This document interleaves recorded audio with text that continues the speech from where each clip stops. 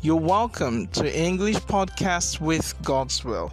And today we're going to be focusing on the grammar aspect, and we shall be looking at two words that are quite confusing for many English speakers, which are the words who, which is W-H-O, and whom, which is W-H-O-M. Some time ago, I was training a student, and then he asked, Mr. Godswell, when can we use the word whom? And then I realized that this is a common problem we have for lots of English students. And so I think we can find this podcast helpful and the valuable lessons we shall be listening to.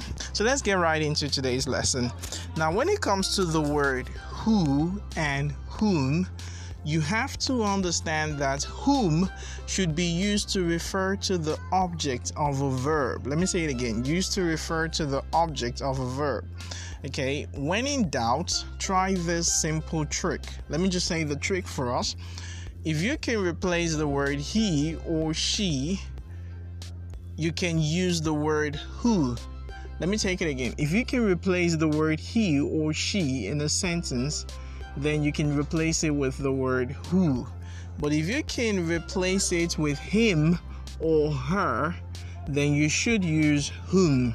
If you can replace him, if you can replace a name, with him or her in a sentence, then you should use whom.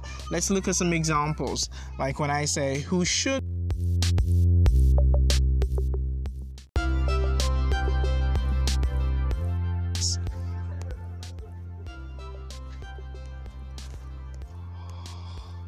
When I go, who would like to go on vacation? Who would like to go on vacation? And also, when I say something like, who made this awesome meal? Who made this awesome meal? Now, you can actually use whom in sentence like, to whom do you believe? To whom do you believe? Or you could say, to whom was the letter addressed? I hope this is helpful to you, and I hope you practice with this.